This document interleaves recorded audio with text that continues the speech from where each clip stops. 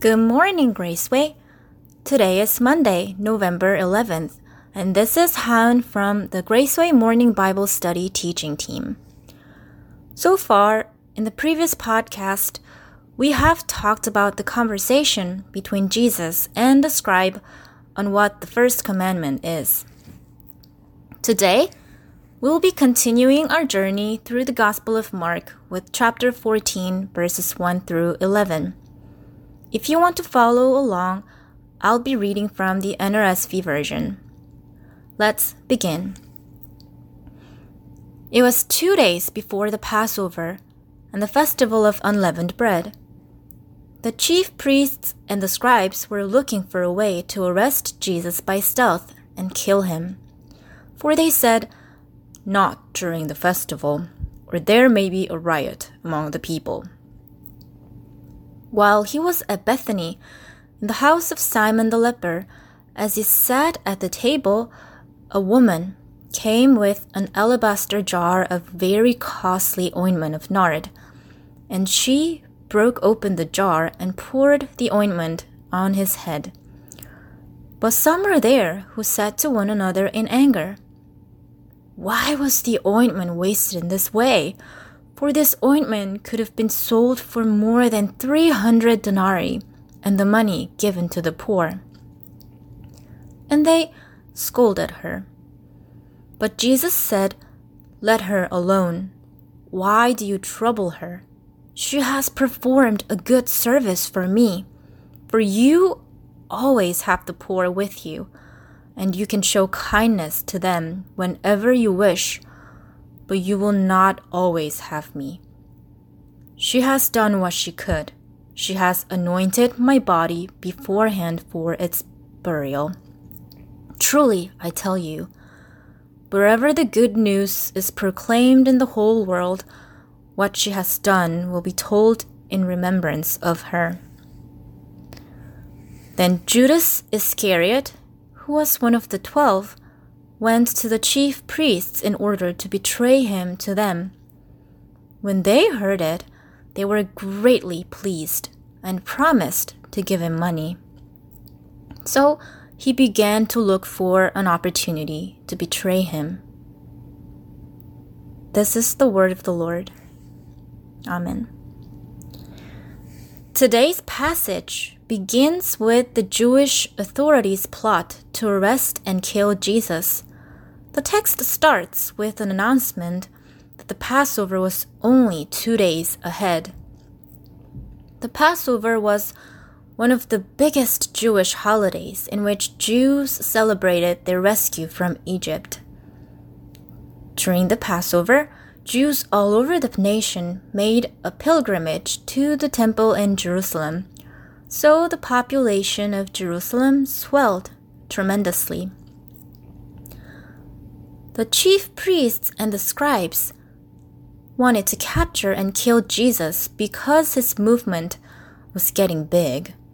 They feared that the Romans would destroy their city because of it. But they had a problem. Because of the Passover, a large crowd formed within Jerusalem, and they got very cautious of causing any uprising or disturbances. It will make a better sense if you think of big sporting events where people get easily agitated, which can lead to violent and unlawful behaviors. It is always wise to be careful around a big crowd because they can always turn into a mob.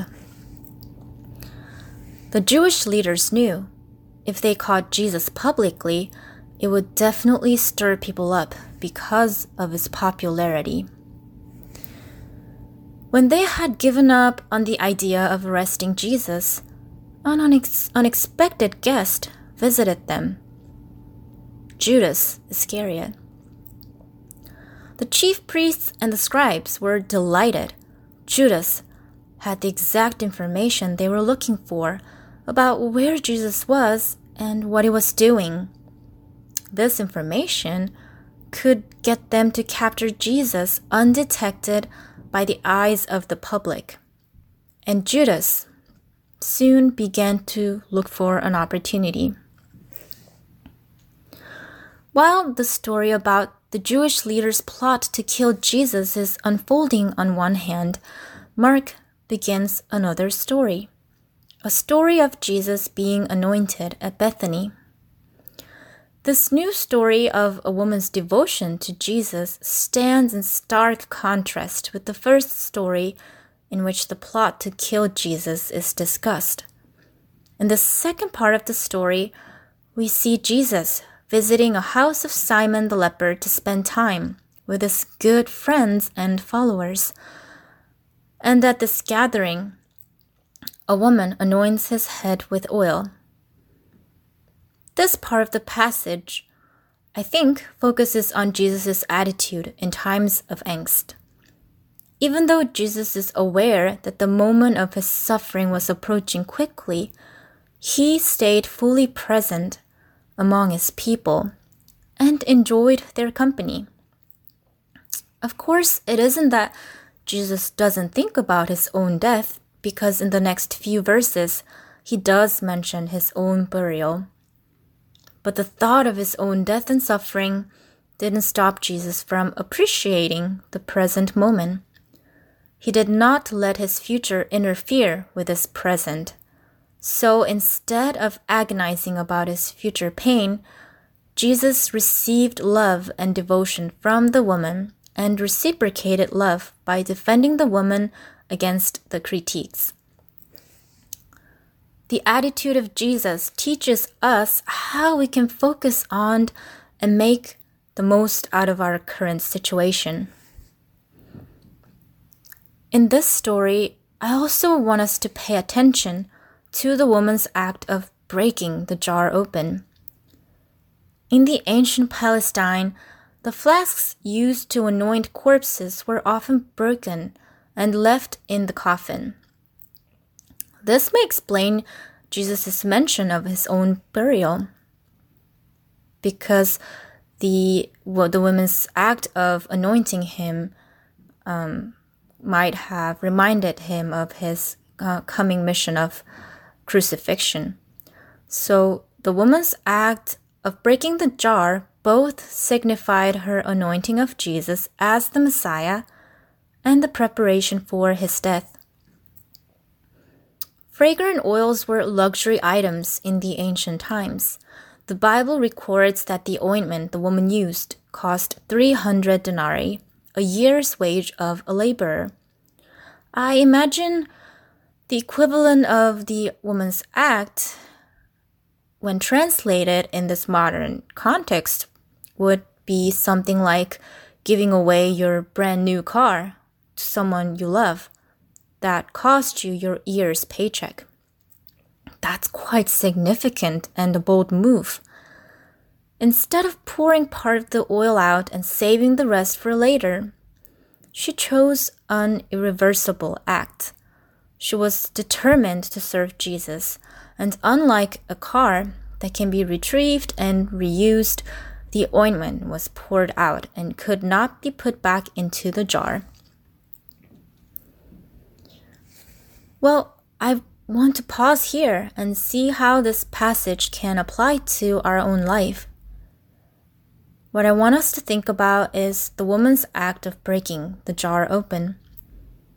The woman expressed her love for Jesus by offering what was most precious to her, and she did not hold back. She broke the jar open. And her action comforted Jesus, who was on his way to accomplish his messianic mission. Can you think of anything that might represent your jar of alabaster oil?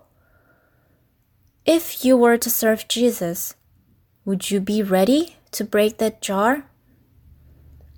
What would be holding you back from doing that? That's it for today, but be sure to join us next time for more from the Gospel of Mark. This is Han, signing out.